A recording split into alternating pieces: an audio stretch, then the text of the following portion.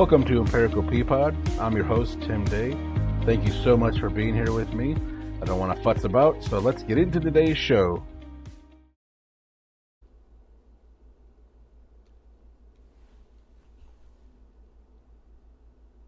Is this the intro music part? No. Are we pausing? There's no intro for music. intro Like music? that would be on a separate track that would be plugged into it. It's the recording that was the intro, you being like, Is this the intro part?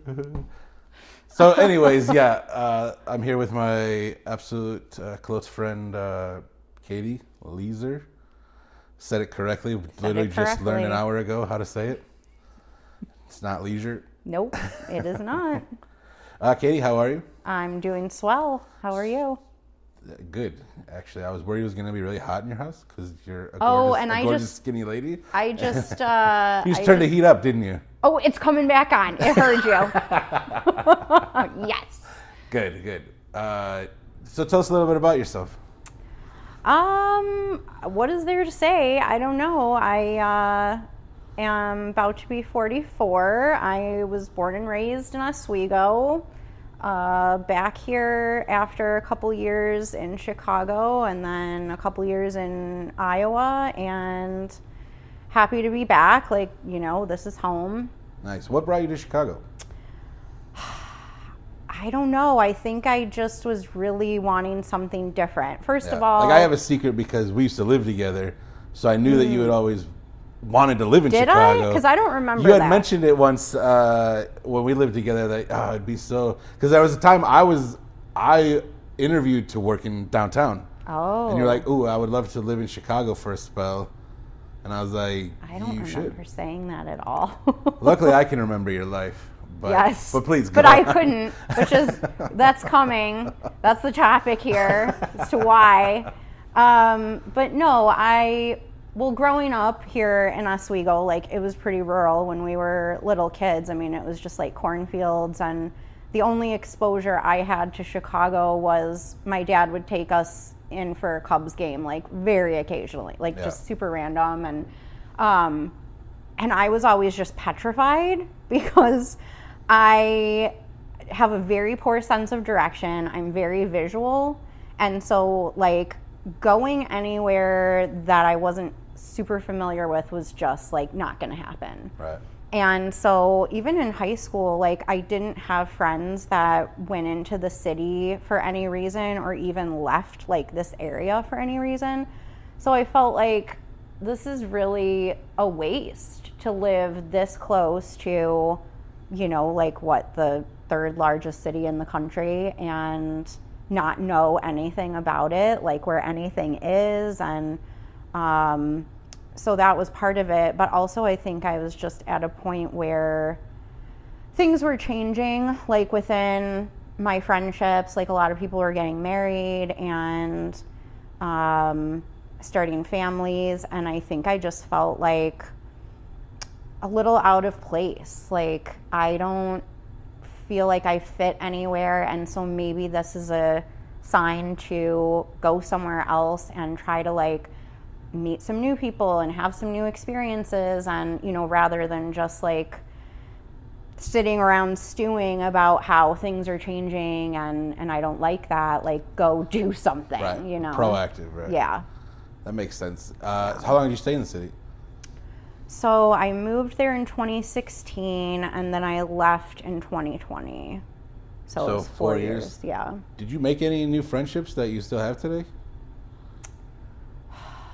Just because I'm always curious, like, at our age in general, about making friends and, like, trying to maintain them.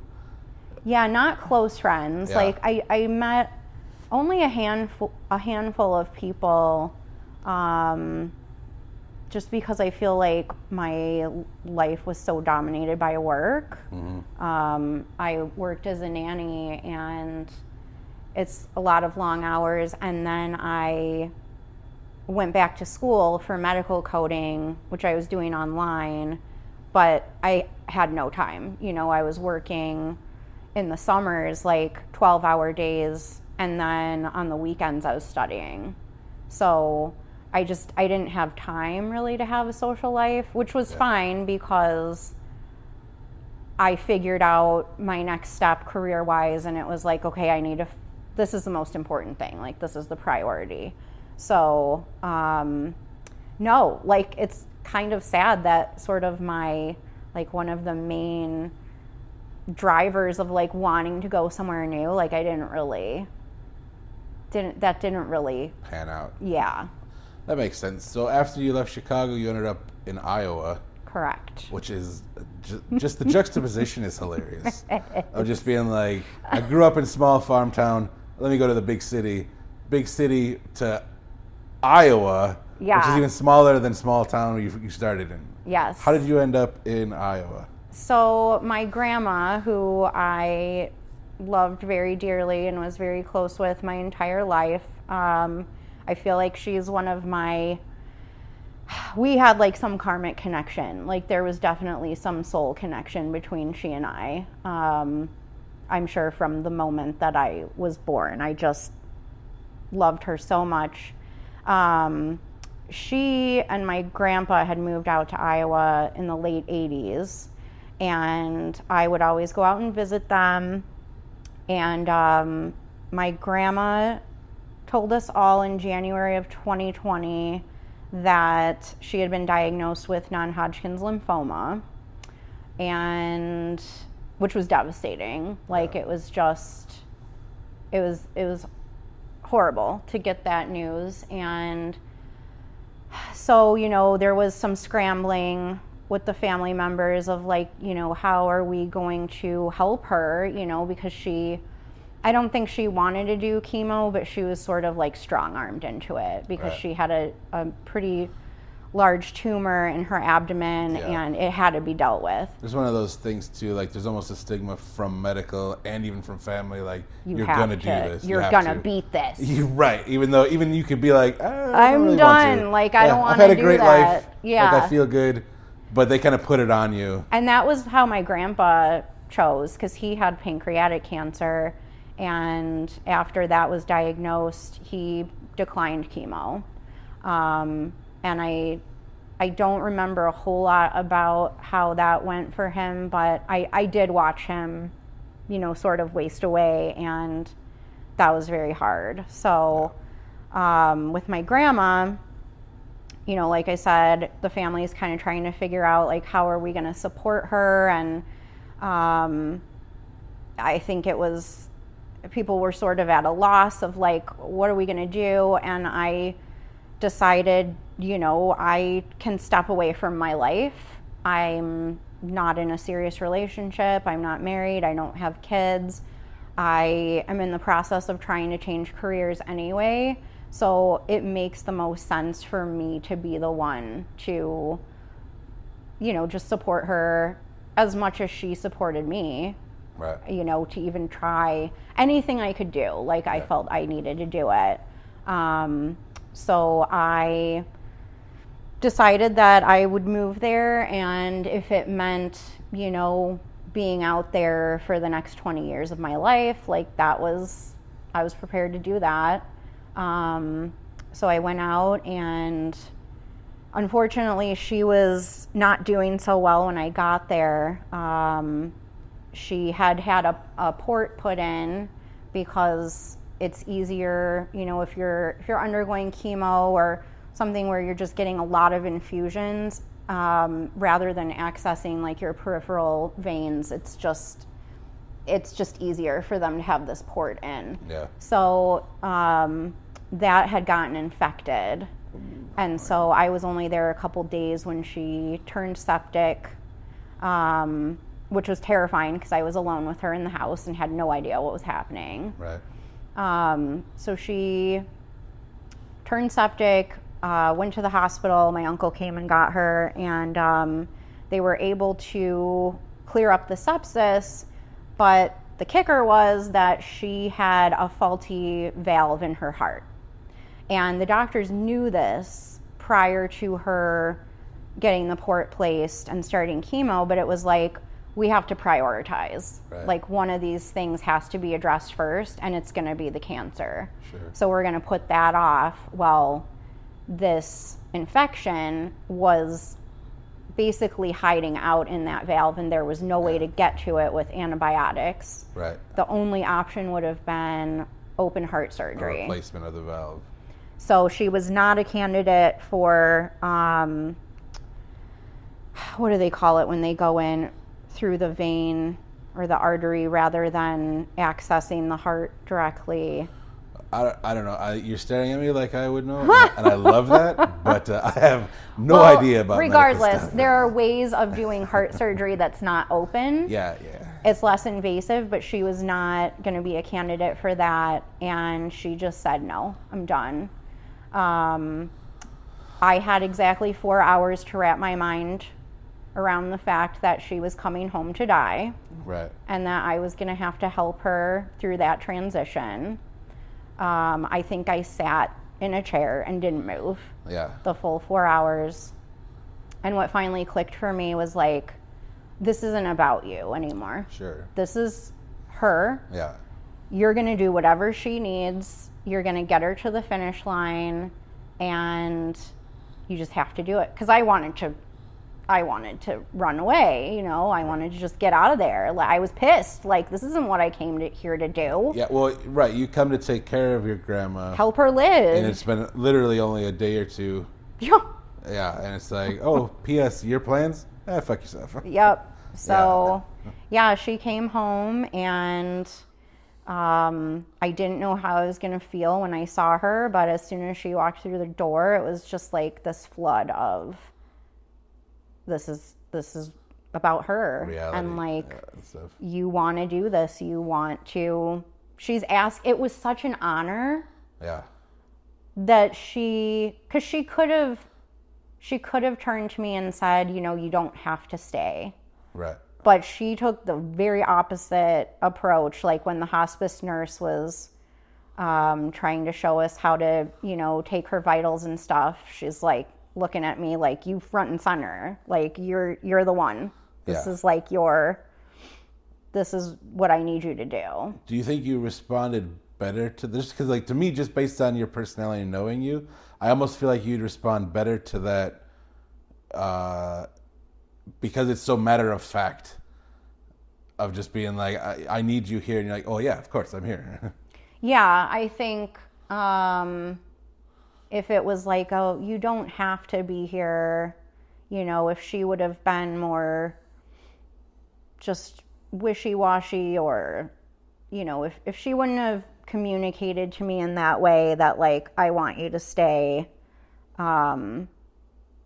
I don't know, I might have struggled with, like, well, should I leave? Like, should I stay? Yeah. But when it's like, no, I need you to be here. And especially if it's somebody that is that important. And it wasn't just me at that point. My dad and my uncle were also there, sure. Which, you know, they were huge. Like, there was no way I could have handled that whole thing alone. Yeah. And I mean, I was scared prior to that, like, because when she went septic and I basically, like, had to carry her to the bathroom, it was like, oh, I'm not, like, I can't, this is like going into a realm that I'm not equipped to deal with. Right. Now, not for nothing, you are, at one point you were going to school to be a nurse. Yes. So you have some sort of training. Not really, though, because it didn't last long. No, and what I learned, which, you know, one of the reasons I love my job now is that I am very fascinated by medicine. Sure. Now you just do coding, right? Yes. Okay. But I had a real problem with, like, the hands-on piece of it, you know, the personal piece. And I think, you know, everybody knows, like, nurses, that takes, like, such a special... specific kind of person, and I'm not. Right. Well, that's nurses not me. Are incredible. Right? Yeah. So, no, I wasn't really prepared to handle an elderly, ill person. Right. That needed you literally for everything. Yeah. And I assumed when I initially went out there that, like, if it got to that point, like, we would call in reinforcements in the form of, like, a home nurse or something. Right. Yeah. My role was more going to be, like, you know, taking her to doctor's appointments and taking care of the house, because she told my family that there were only 2 people that she would allow to live in the home with her, and I was one of them, because we are both extremely particular about our environments. Right. And she knows that I'm just as picky. Yeah. So, yeah, that was sort of my mindset going into it, is like, I'm gonna step in and be Grammy in all of those, day-to-day like functions, where she's maybe, too tired or run down to do those things. So like then having to help someone die, Right. You go from, I'm just there to like be an assistive, support, to like, oh shit, just got really real. Yeah. Was there so you said the sepsis had cleared up. Yeah. Was there a point then where like that Came back. dread returned, where it was like, okay, now we're in the end game of this, if you will? Well, I knew that, so it was sort of a blessing that I got there when I did, because I could see what was going to happen with, like, when the sepsis came back and took over her body.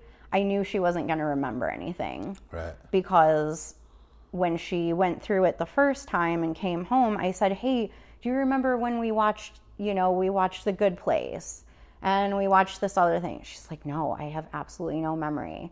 And so I knew that, like, okay, when this, comes back, she's not going to know. Right. And I do feel like that was probably better. Yeah. So you'd been there for a few days when that all happens, Mm-hmm. but then, because she didn't just pass away immediately. No, it was about a week. Yeah. So there were a couple days where, my brother and his wife and kids came out, and, when she was still coherent and the infection hadn't taken over again, she was on the phone with a ton of people. It was just like tying up loose ends where she could. And I should mention, we were at literally the day that I got there, or the day after, the whole world shut down. Oh, right, from the pandemic. From COVID. Right. And I think she knew, because she just wanted to get the hell out of that hospital. Yeah. Because it was like, she was a nurse. Right. She had been a nurse. And so she knew how everything, she knew the drill.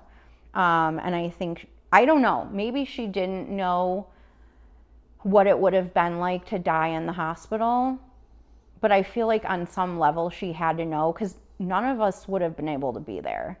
Right. There's a very good chance that she might have died alone had she said, I'm out of here, Right. So, I'm sorry, what did you ask? I was just curious the timeline, because also... Oh, she passed after about a week. Yeah. Because you then, you didn't come home until just like in the last... Was it been even a year yet? Yeah, it was a year in April. Okay, so you spent 2 years out there. Yeah. After she had passed away, just kind of building the Iowa life. Now, how did that go? Well, I guess I thought I had this very fleeting thought that maybe I could stay in Tipton, Iowa, which is it's the county seat, Cedar County.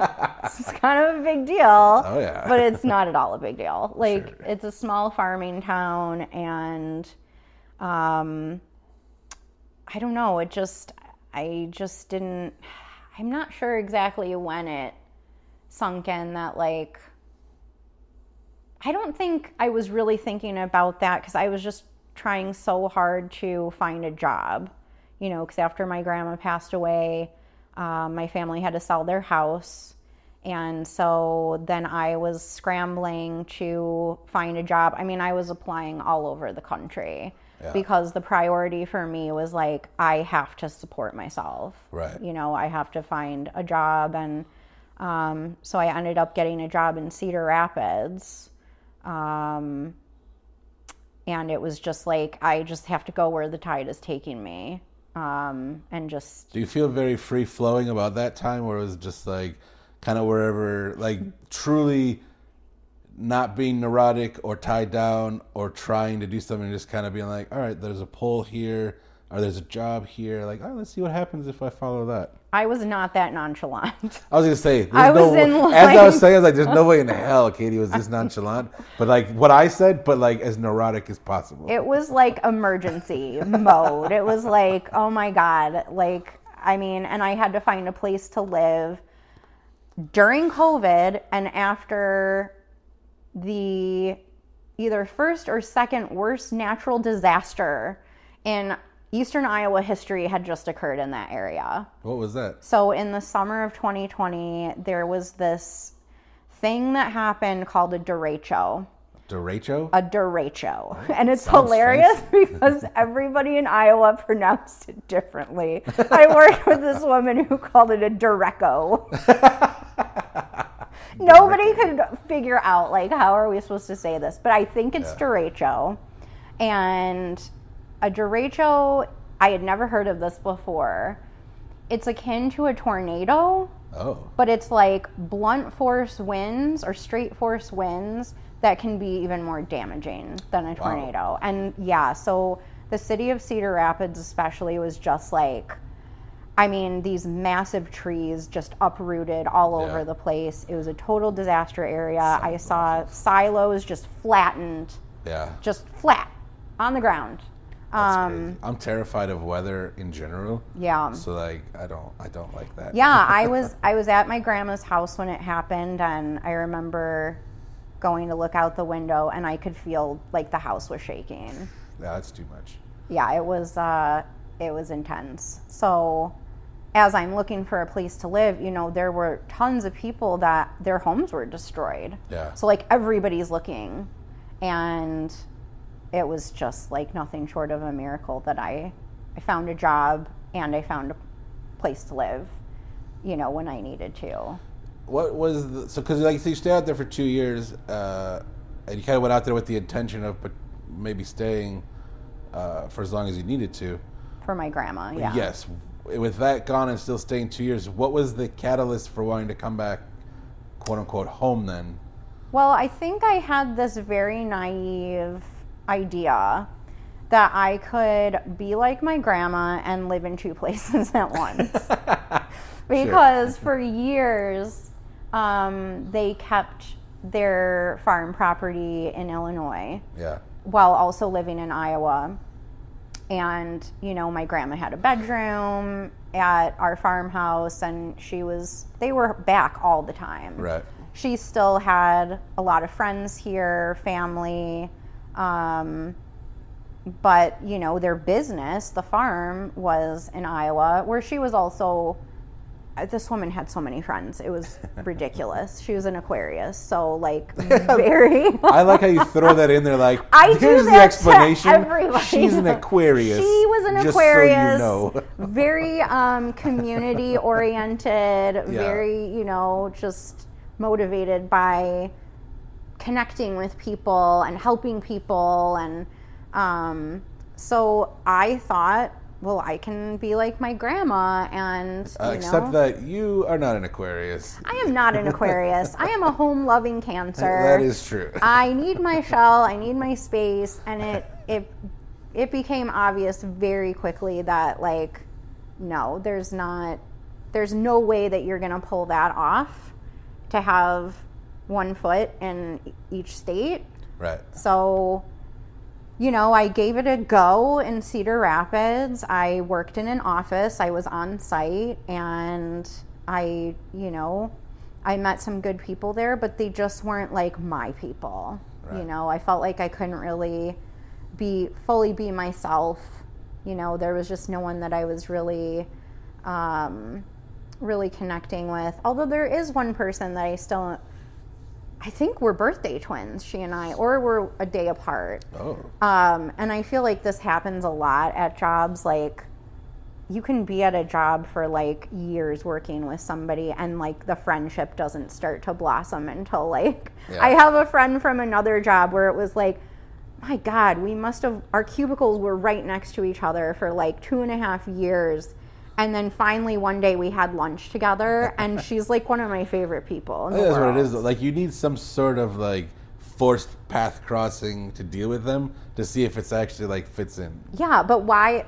I mean, there's so many people that I've met, you know, just at parties or like through friends or whatever, and it's like an immediate, you know, kinship or spark or connection. Sure, but you, at a party, yeah, I guess it's a totally different are your vibe inhibitions than- lowered from some sort of substance? Yeah. It's easier, right? It's easier, right? But there have been a handful of times ever since I quit drinking that it's like, man, I just really feel a connection to that person. Yeah. So I want to get to that in a moment, but so then you come back home after a couple of years, and now you've been home for the last year. Yes. So what does this last year look like versus the city versus Iowa? Do you feel home Oh in God. the space? You know what's so crazy is, you know, I've been through a lot of ups and downs the past 2 years. Sure. And there have been, I feel like I said this to somebody recently, that like, there are times when I feel living here like I am still living in Iowa, because if I don't make an effort to get out and see people, Yeah. it's the same. And I think that's what's interesting too, is like you think the distance is the thing, but it's not the distance. It's what are you willing to put in, and where are they willing to meet you, and where are Yeah. you willing to meet them, like to maintain a friendship, because it's not just a given, and we're not partying like if we're 20, Right. where everybody just shows up. Like Yeah. it's work now, and sometimes it's easy and you love that work, and sometimes it's a struggle and you don't want to be seen. Yeah, I mean, I would say at least on one level, I felt more connection when I was in Iowa, because one of my close friends who, you know, we unfortunately, the friendship is no longer a thing. He and I talked almost every day. Yeah. And I think the pandemic had something to do with that too, because he was very, very cooped up and feeling very anxious about his future. And so I'm sure that fueled some of the connection. But like, I mean, I felt so close to him, and we were, you know, 4 hours apart. Yeah. So it really, the distance really isn't, it's not the thing that makes or breaks friendships, I feel. You know, there are other ways of connecting regularly, and, you know, you can live next door to somebody, and if you're not on the same page with like how much you want to interact with each other, it's not going to be fulfilling. Right, absolutely. So, going back to what you just said about being sober, what year did you start, like, where you were like, I'm done with this, I need to be sober now? I'm counting on my fingers because I always get confused. It was January of 2018. Okay. But I feel like the day was either the 17th or the 18th. I'm like, could it be 1/18? 18? 18? Yeah. That just seems too many 18s. All two of them? Yeah, All that is two. too many. That's too many. But no, it was January of 2018. So it. when you moved to Chicago then in 2016, you were still drinking. Yes. Was there a particular point, or was it a retrospect in general where you were like, this is a problem? I mean, I knew it was a problem for a really long time. Like, I'm trying to think of like when there was an incident. I'll always remember this day. It was when I still lived here in Oswego. Still, you know, hanging out with the old group that I used to have. And we were over at somebody's house, and, you know, it was like 4 or 5 of us sitting out in this friend's yard. And summer day. And we're talking about, I wanted to go canoeing on the Fox River. Right. And I was getting very excited about this, and then our friends start talking about like bringing all this beer. And I was like, no, you guys, like, can't we just, why do we have to drink and do this? Can't we just like, no, I don't want beer in my canoe. And this storm, like, the skies opened up. This like most ominous look. I don't know if this was an omen or what, but like this black ominous cloud just comes rolling in. The winds pick up, like we are running for cover. And the joke was that like I was the storm bringer, like no beer in my canoe. But I remember back then being frustrated that like it was just like such a part of life. Just everything we did, it was always there. But I also just could not imagine my life without it. Right. It was like a person to me. Well, I figured it had been part near 20 years.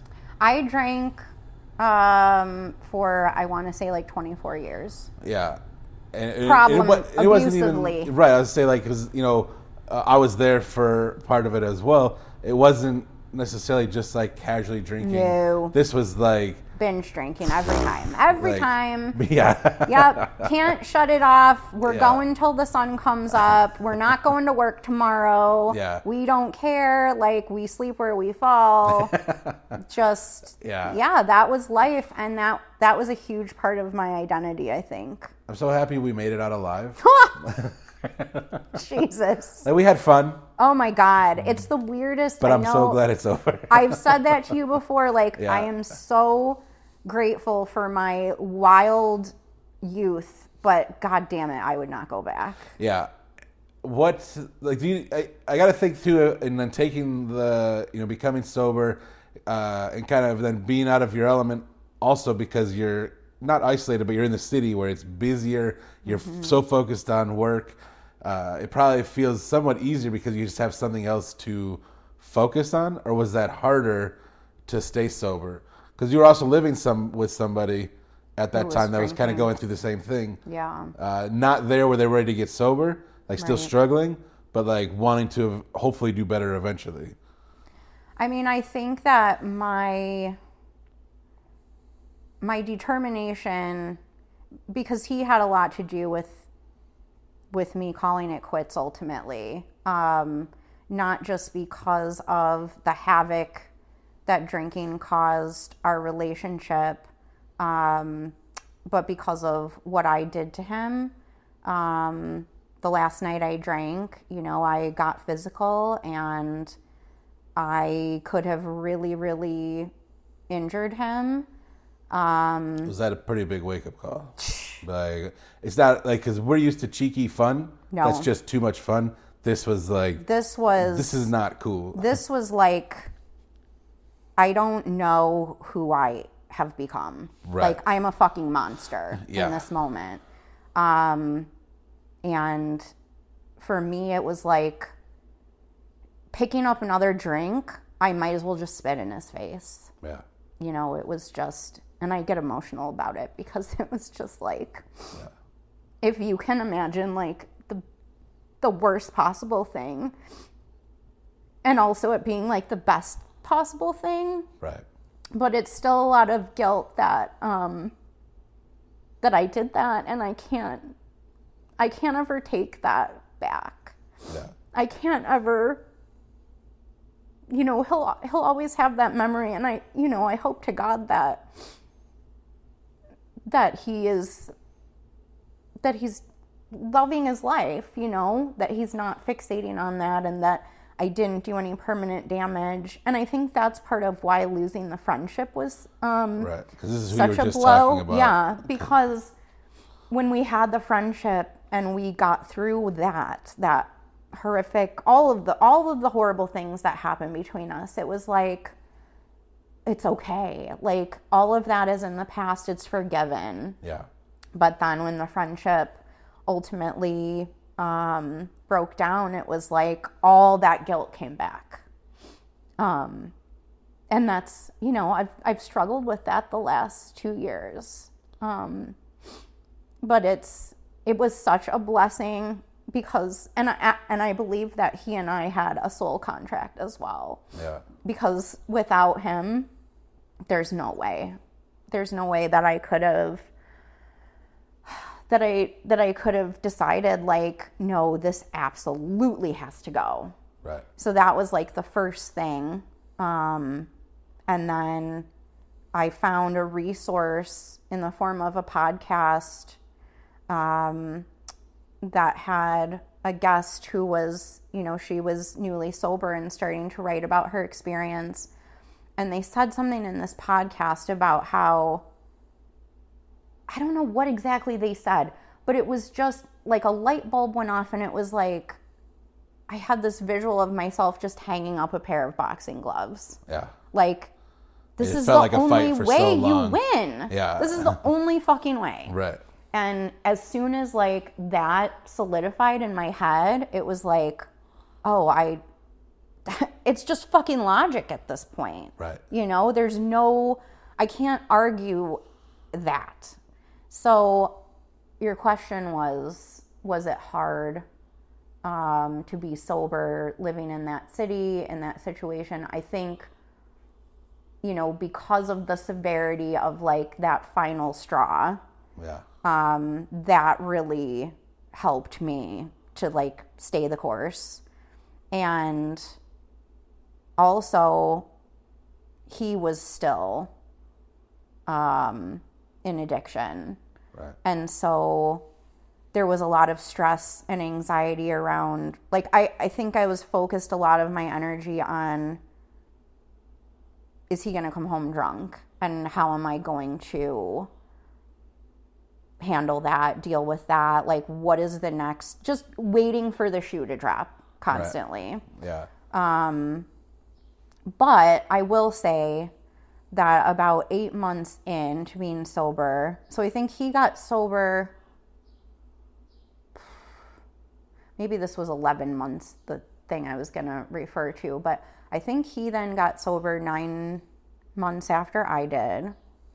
And then at like my 11-month mark, I had what I would call a mental relapse, where for the first time I really, really wanted to drink. Oh. Like bad. Right. But did you? No. But you just like that strong pull. Like if he wouldn't have been, because at that point, you know, he got sober, we broke up, and we really started, I mean, the majority of our relationship was just a friendship. Sure. But, you know, we really became even closer after we both got sober. Yeah. And I loved coming home after work every night, and we would just sit in the living room and talk. And I feel like if he hadn't have been there, I would have run out the back door to the 7-Eleven and bought whatever I could find. Yeah. But it was the fact that, you know, I have like reality in the form of this person sitting there sort of like tethering me to like just the reality of no, you can't do that. Like what? Yeah. But no, I think I got triggered because we were going into the first holiday season since I had quit drinking, and there's just so many things when it comes to, I mean, I can only speak for where like alcohol is concerned because I've not, you know, I've not been addicted to anything else, but, you know, like so many memories tied to where you link alcohol to so many different events. Yeah, or like when people bring up and things too, it's like, remember that time we were drunk doing this? Yeah. And it's like, oh, fuck's sake. But I don't know, something about that drive home from work that day, it was everything. It was the holiday lights. It was the way the air smelled. It was the fact that I was about to have a break from work. And it was just like, you want to drink? Like, it just, like, this is celebration time. And Ooh, that's what yeah. you do when you See, celebrate. that's interesting because that's how I feel about a sugar addiction. Is like when you're having a shit day, let me gorge on sugar. Oh, or then when you're like, oh, when I'm having the best time or something good happens, Yeah. let's also gorge on sugar. I was less, to me, drinking was more celebratory. Yeah. And it was always so ceremonious. I feel like the ceremony of drinking was almost as big a part of it as the drinking itself. Right. The getting excited and thinking about it, and the anticipation of it Yeah. is just, it's huge. I think people who are addicted spend so much time thinking about the next drink or whatever it is, and like that's part, it's sort of like a relationship where they this just makes me cringe to say, but like sex starts the morning before the act, because it's the build up. Sure, right. And it was the same, The anticipation, like yes, it was the same thing with drinking. Yeah. Now, I don't want to get into a bunch of particulates and stories just because we'll be here forever. But while we always tried to have a fun, cheeky time, Yeah. there was some horrible things to, like, you knocked your teeth out at some point. I didn't. I was just telling two of our friends this story when I scorpioned myself. You and Jason were out in the boat, and you Yeah. saw it happen from a distance, and you're like, oh. Oh, yeah. Like, oh, Katie. Yeah, no, I didn't. I fell on my teeth. Yeah. Miraculously, they did Didn't not knock get 'em out. knocked out. That's But I mean, my knees were bloodied. I had one of our friends described my mangled big toe as a horror movie. Your toe is a horror movie. I mean, I don't think that I ever did anything major, but I mean, I think that was the only time we were, like, worried. that was a major Yeah, and that injury. realistically, that could happen to any asshole. Any one of us Yeah. could have tripped over and been like, oh, and ate shit. But the fact that it was Katie was like, of course. Yeah, it tracks.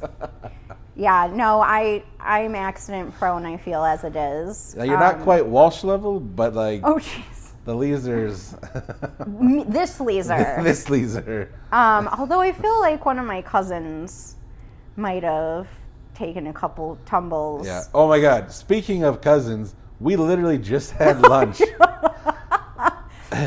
and the waitress. It's like my fourth cousin. Yeah, she sees Katie's debit card and is like, "Oh, your last name's Leaser? Like that's my last So is name." mine. And then Katie, of course, is like, "Oh, we're probably related," and goes down the genealogy to find her grandpa. And yeah, they're like fourth cousins. And And then I went on and on about a bunch of shit. I feel like she was glassing over. She's Yeah, like, she's like, what, 20 maybe? I have no idea. Yeah.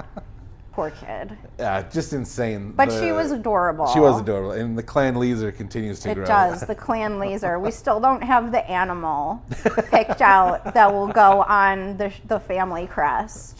So now, you've been living the sober life. You're back at home.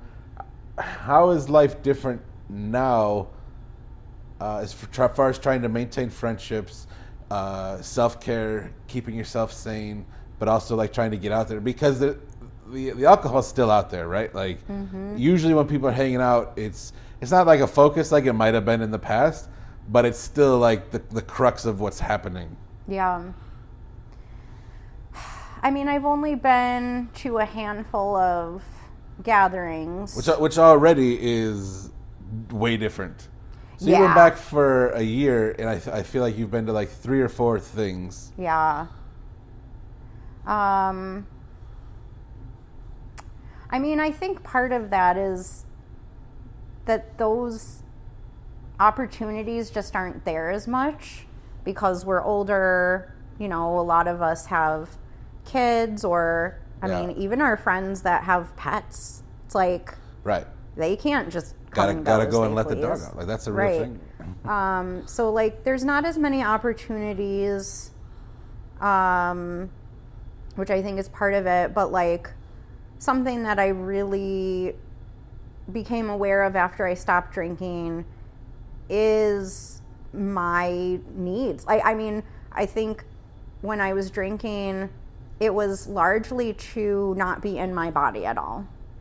So I was very out of touch with my body and what my needs are, you know, my needs for rest and my needs for, you know, just a certain kind of environment. And you were definitely out of, like, I remember because we used to stay up and just talk and drink all night, and then like your hangover would always be at least 2 days. And it got to the point at the end where I wasn't sleeping. Yeah. So if I drank on a Saturday, I wouldn't sleep again until like Wednesday. Right. But you would not leave bed for 2 days after drinking. But at the end, I had to go to work and I had to function and push through that. And I wanted to die. Like I had some really dark thoughts.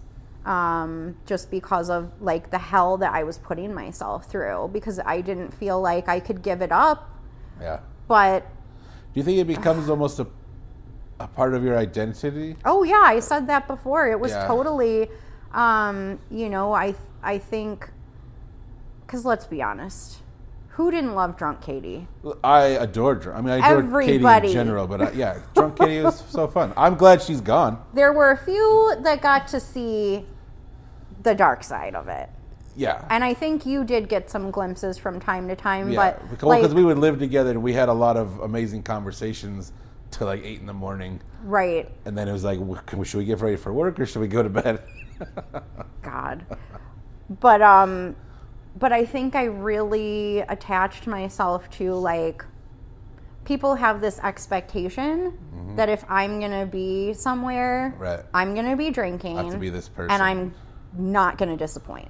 Right. Well, and I have a very smaller version of that just because that became Jason and I. Yeah. Where it was like you expect... but you guys were like, oh, fuck, here they come. God damn it. Yeah, we're a two-man wrecking crew. Yep. But people expected us together, and they expected it to be over the top and ridiculous. Yeah. Yeah, no, I feel like for me, whether it was not always being over the top and ridiculous, not always falling down and making an ass of myself, which there was that. Yeah. But I even started to feel like, because I think it's very true that like the way you make people feel is what they're going to remember. Right. And I always felt like my superpower when I was drinking was that I could talk to anyone. Yeah. And not only that, I could make them smile. Right. And have a good time. And, you know, just, it was super easy for me. And I think part of it was self-serving because I loved to hear the words, oh my God, I love her. Yeah. Oh my God, I love her so much. She's the best. Yeah. So there was definitely the ego boost in there.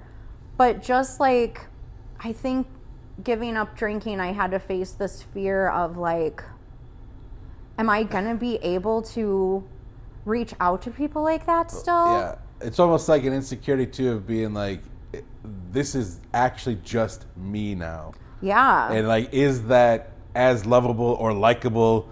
Is anybody going to still want to talk to me? Like, are they going to embrace me? When I was drinking, you know, because I do have anxiety. Right. And there is a level of social anxiety. But when I drank, like, none of that was there to get in the way. Yeah. It wasn't there to stand between me and whoever was in front of me. And I think that's something that I've had to deal with now is like, you know, maybe in some cases I am more reserved. Not with you. Like, the people I'm really close to, they would say like, well, you're the same as you've always been. But when it comes to those people I'm not as close with or somebody new, sure, I feel like, you know, I never even would question, do I want to do I want to engage with this person? Yeah. I was just, well, of course I want to engage with everybody. Right. I think you that's know? what I felt lucky at the time, is to be able, because we lived together, we were roommates. It was, I got to see both, like sober and drunk. Yeah. So I could be like, oh, Katie's just as amazing sober as she is drunk, and I'm like, I hope one day she sees that. Aw. Yeah, it's been, I don't know. I think everybody has their insecurities and like their self-doubt, and drinking definitely, it separates you from those things. I mean, it also separates you from self-awareness. Right.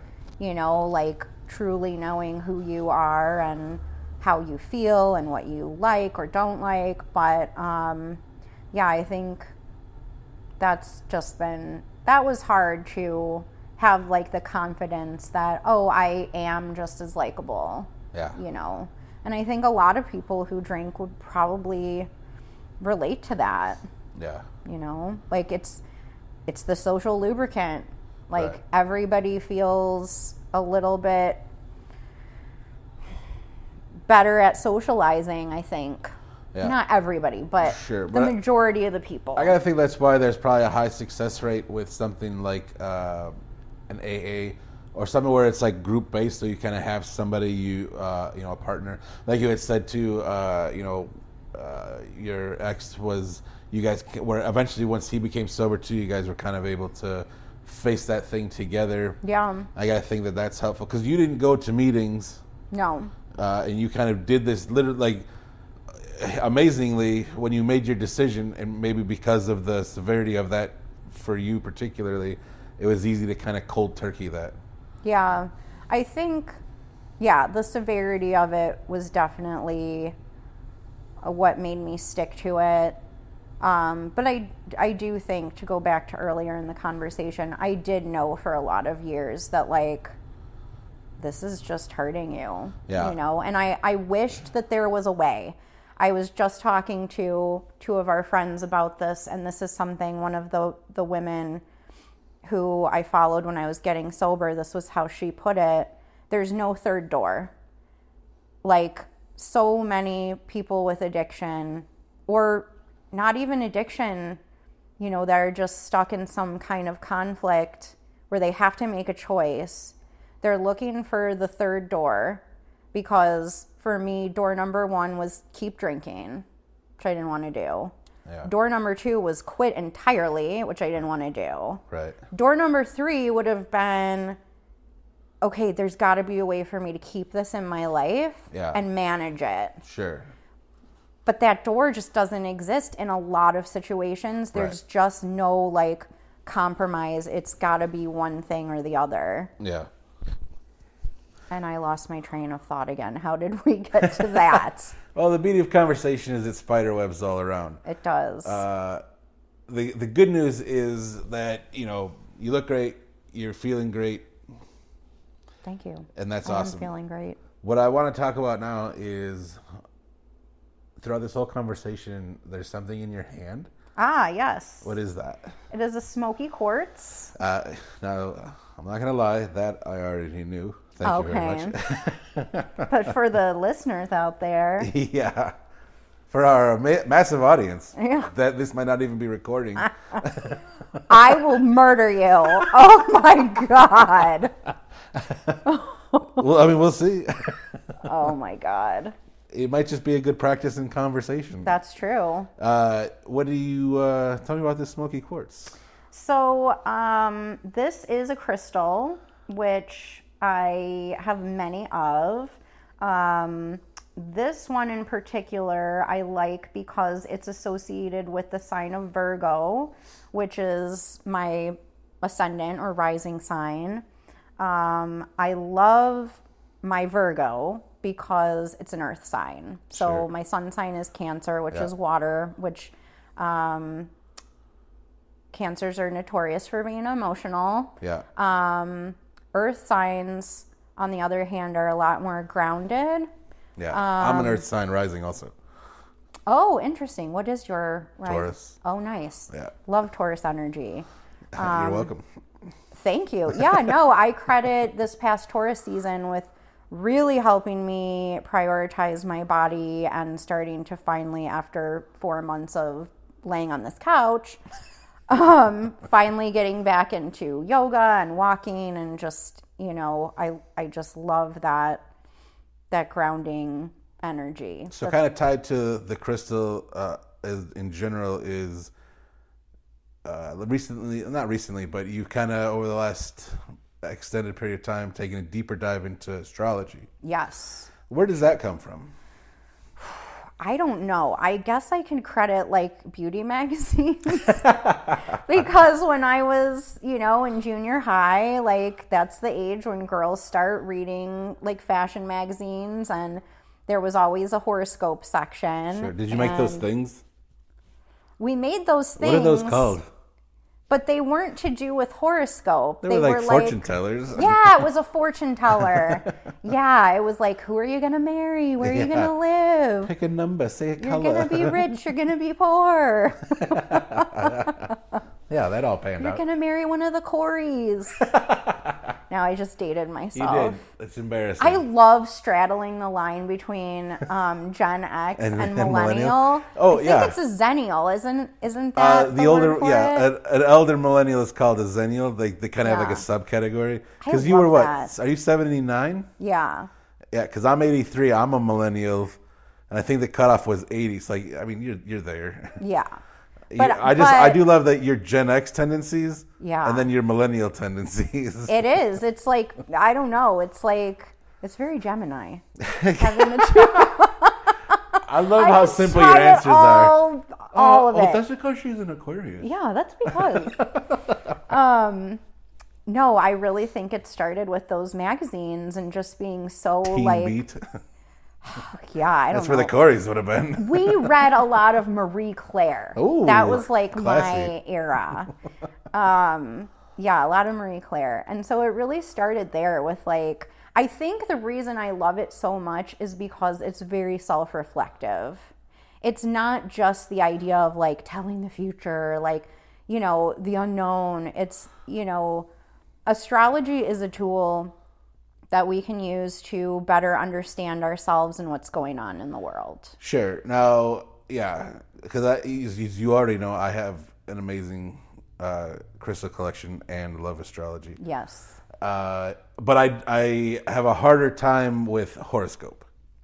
Yeah, I don't read. And I do differentiate those horoscope. two like very staunchly and be like, ugh. Yeah, I am more focused on. I don't want to piss in anybody's Cheerios, but like I don't put really any stock in a horoscope. What I look at more, what I've been interested in more is planetary. Yeah, and that's kind of transits. That was the appeal to me also, is to kind of like get an interesting perspective of self through the physical world. Like what already exists out here, and how everything that exists outside of you affects what and who you are. Because realistically, what and who you are is how you're reacting to what's around you, right? Yeah. And I don't differentiate myself like from that. Like it's not like human being and the rest of the world. Like to me, we're still part of one consciousness and one existence. For sure. Yeah, but you know, a lot of people don't want to hear that. So let's talk more about it. Okay. So your rising sign is Virgo, you said? Yes. That is responsible for all the, I don't know if we've addressed with my grandma, the particularities. Yeah. And I'm so curious. I wish I knew. I mean, I'm sure I could get my hands on a birth certificate and find out the birth time and everything. But I'm super curious to know what her rising sign was. Yeah, I'm always curious like whenever I get somebody's sign, I always want their rising sign.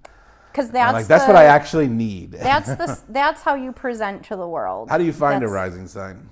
So you have to know the time, the exact time, the date of your birth, and the zip code or time zone, I think it is. Right. Yeah. Because that is going to narrow down where all of the planets were positioned at the moment of your birth. And based on where the Earth is in relation to the sun, because every 2 hours it shifts into another, in a daily rotation, every 2 hours it goes into another sign because of the way the world rotates. Not every 2 hours. Roughly 24 hours, 12. There's 12 signs. Well, I guess the moon stays also, in a sign for sure, like but 2 to 3 days. But that's not. That's why the rising sign is every 2 hours, because it's only the Earth. Oh, the rising sign changes every 2 hours? Yeah, on a 24-hour scale. Yeah. Okay, interesting. I didn't That's know why that it's like, piece this of is it. where were you on the planet and what time were you on the planet. Will give you your ascendant, and ascendant and rising are interchangeable. Right, yes. Yeah. So I credit that with, I love to make lists. Big list maker. I loved Sure. it. I got to write it. I Yeah. got to write it in a notebook. I It can't. angers me because I want that. So I'm an Aries and then a rising Taurus. So I've got the grounded, stubborn, organizational Taurus with this free-forming Aries dickhead who's just like, we'll figure it out as we go.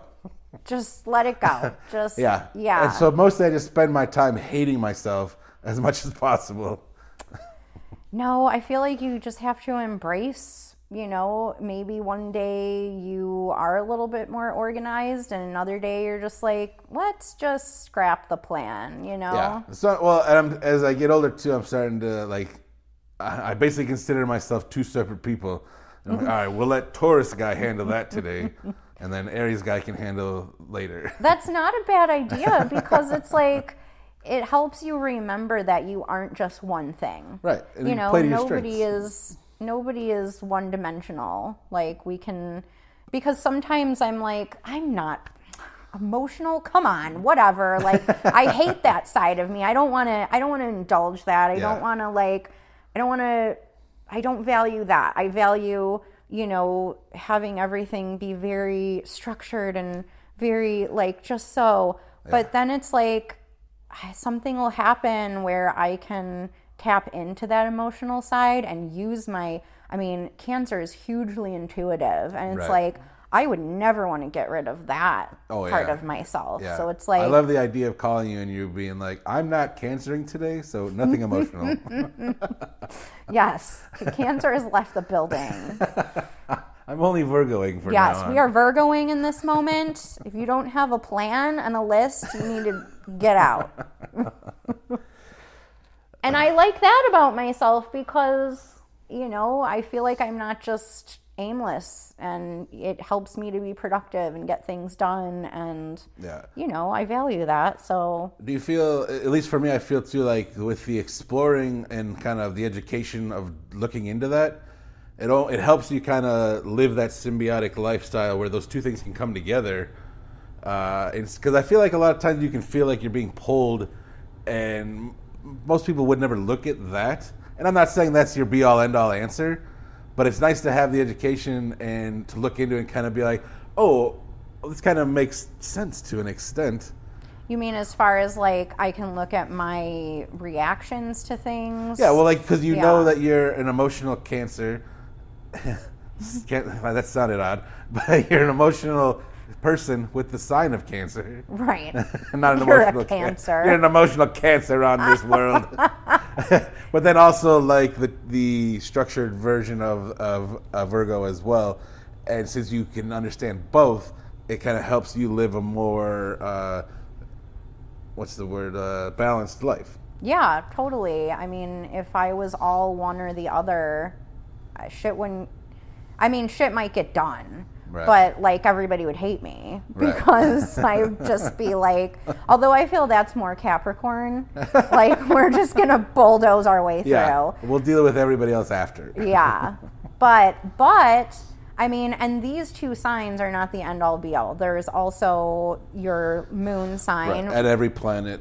Every planet, which absolutely. I don't fully understand. That's always made me laugh when somebody's like, I'm a Scorpio, but I have no Scorpio. And I'm like, well, what about this? What about your moon? What about your rising sign? What about every other planet? To me? And they're like, you can see their eyes glaze over it. And they're like, what? And I'm like, okay. I'm like, we don't have to talk about it. Don't worry about it. Yeah. No, I'm still trying to wrap my head around what the moon sign means. Have you ever done a full chart? I have my chart in my phone. I reference it all the time. Did you use an app or something, or did you go and have somebody do your chart? No, I used Cafe Astrology. Okay. I would love to have my chart read. There's an astrologer that I follow. Her name is Maddie Murphy. She does, I think the podcast is called The Cosmic RX. And every week she does a podcast to talk about, like, you know, where's the moon going to be every day this week? What planetary, you know, major planetary transits are occurring? She does an awesome segment called If Astrology Isn't Real, where she connects events that are happening around us to astrological events. Yeah. She has a wait list to work with people in a variety of ways. She's very into, like, helping people build their businesses from a standpoint of, like, you know, this is what the planets are going to be doing, so maybe, like, this is the best time to launch, you know, this new thing or whatever. So she works with people in that way, but she'll also do, you know, a birth chart, like, interpretation. Right. And so I'd love to do not only that, but also I've, you know, come across offerings for classes on how to read birth charts. Yeah. And I would love to do that. It's just a matter of, like, committing to it, right. You know. But yeah, there's still a lot that I'm trying to learn about it, understand. I do credit my Sagittarius moon, though, for becoming a completely different person when I'm on vacation. Really? It's the weirdest shit. When you're on vacation. When I'm on vacation, it is like all, you know, cares are just tossed to the wind. Yeah. Like, we don't need a list. We don't need a plan. You know, You're on vacation. The last time I traveled somewhere, our flight back got delayed, I don't know, like 8 hours. And then we're sitting on the runway for like 2 hours. And I was just like, meh.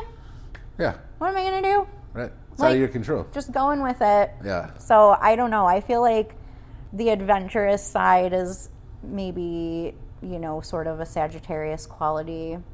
Just sort of, you know, prioritizing being adventurous over being in control and structured. Yeah. So, still learning about it, though. That's awesome. Yeah, I love that stuff too. What do you suppose is next? Next? Yeah. In life? Sure.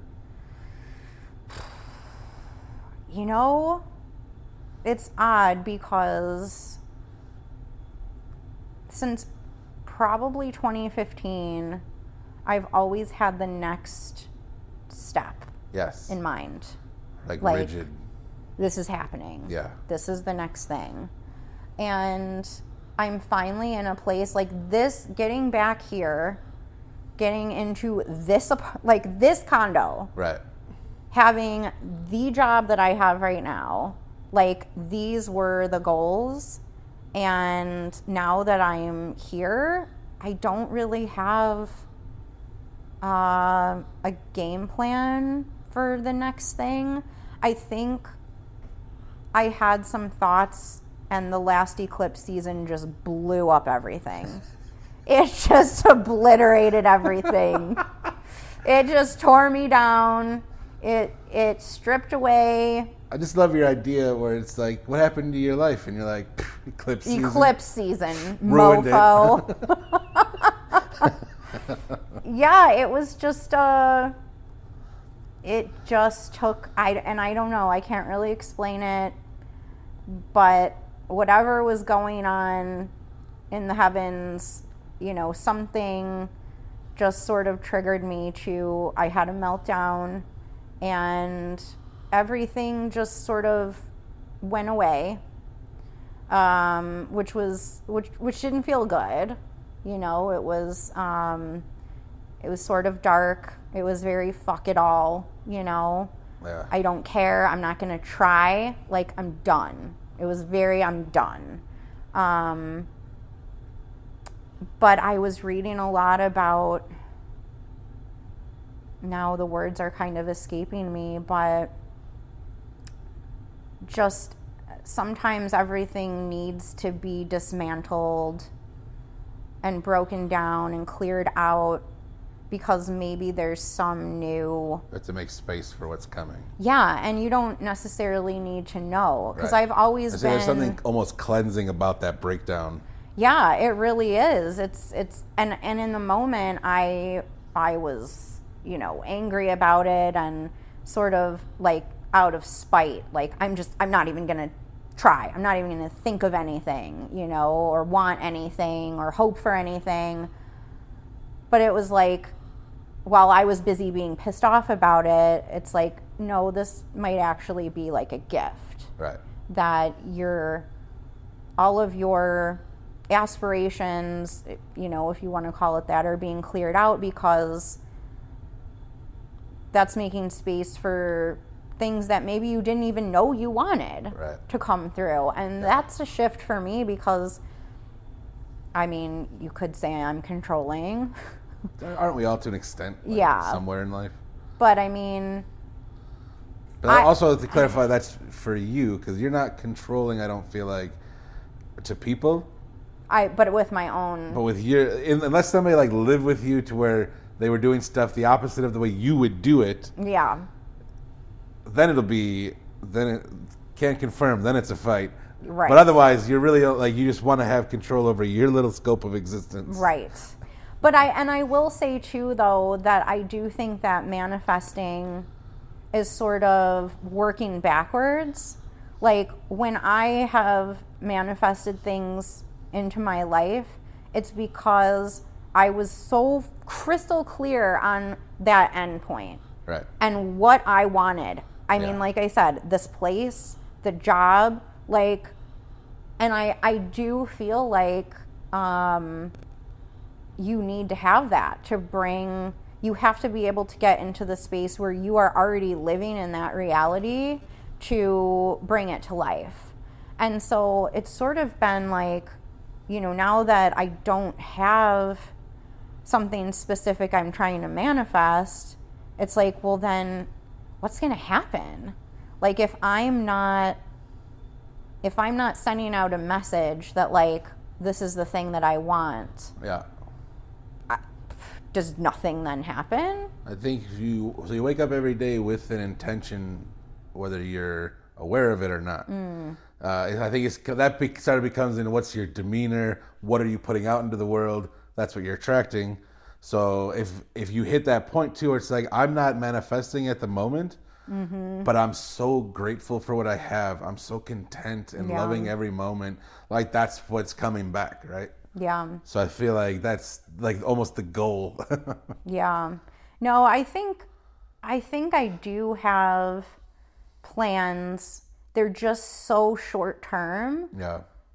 It's like what is going to happen today versus in the past it was like huge things I was trying to manifest. But now it's like, I'm trying to improve my fitness. Right. I'm working on that. I want to dedicate more time to yoga and like really creating a practice around that. I want to make time to read more, so it's very, in the grand scheme of things, what could be considered minor, like very minute things. Yeah. But those are all bricks in a they foundation. Are, exactly. Like creating a structure. Right. Those need to be there. So like big picture, long term, no idea. Perfect. Yeah. There's something beautiful about no idea when you're clearly already in a good place and in a beautiful trajectory. Yeah. So I think that makes the most sense. Let's end it on that. Let's end it on, I don't know. I don't know, and we'll just wait and see. Yeah. Appreciate you so much. Thank you for doing this. Hopefully it came out. We'll see. Yeah. We'll be waiting to find out. We'll find out. All right.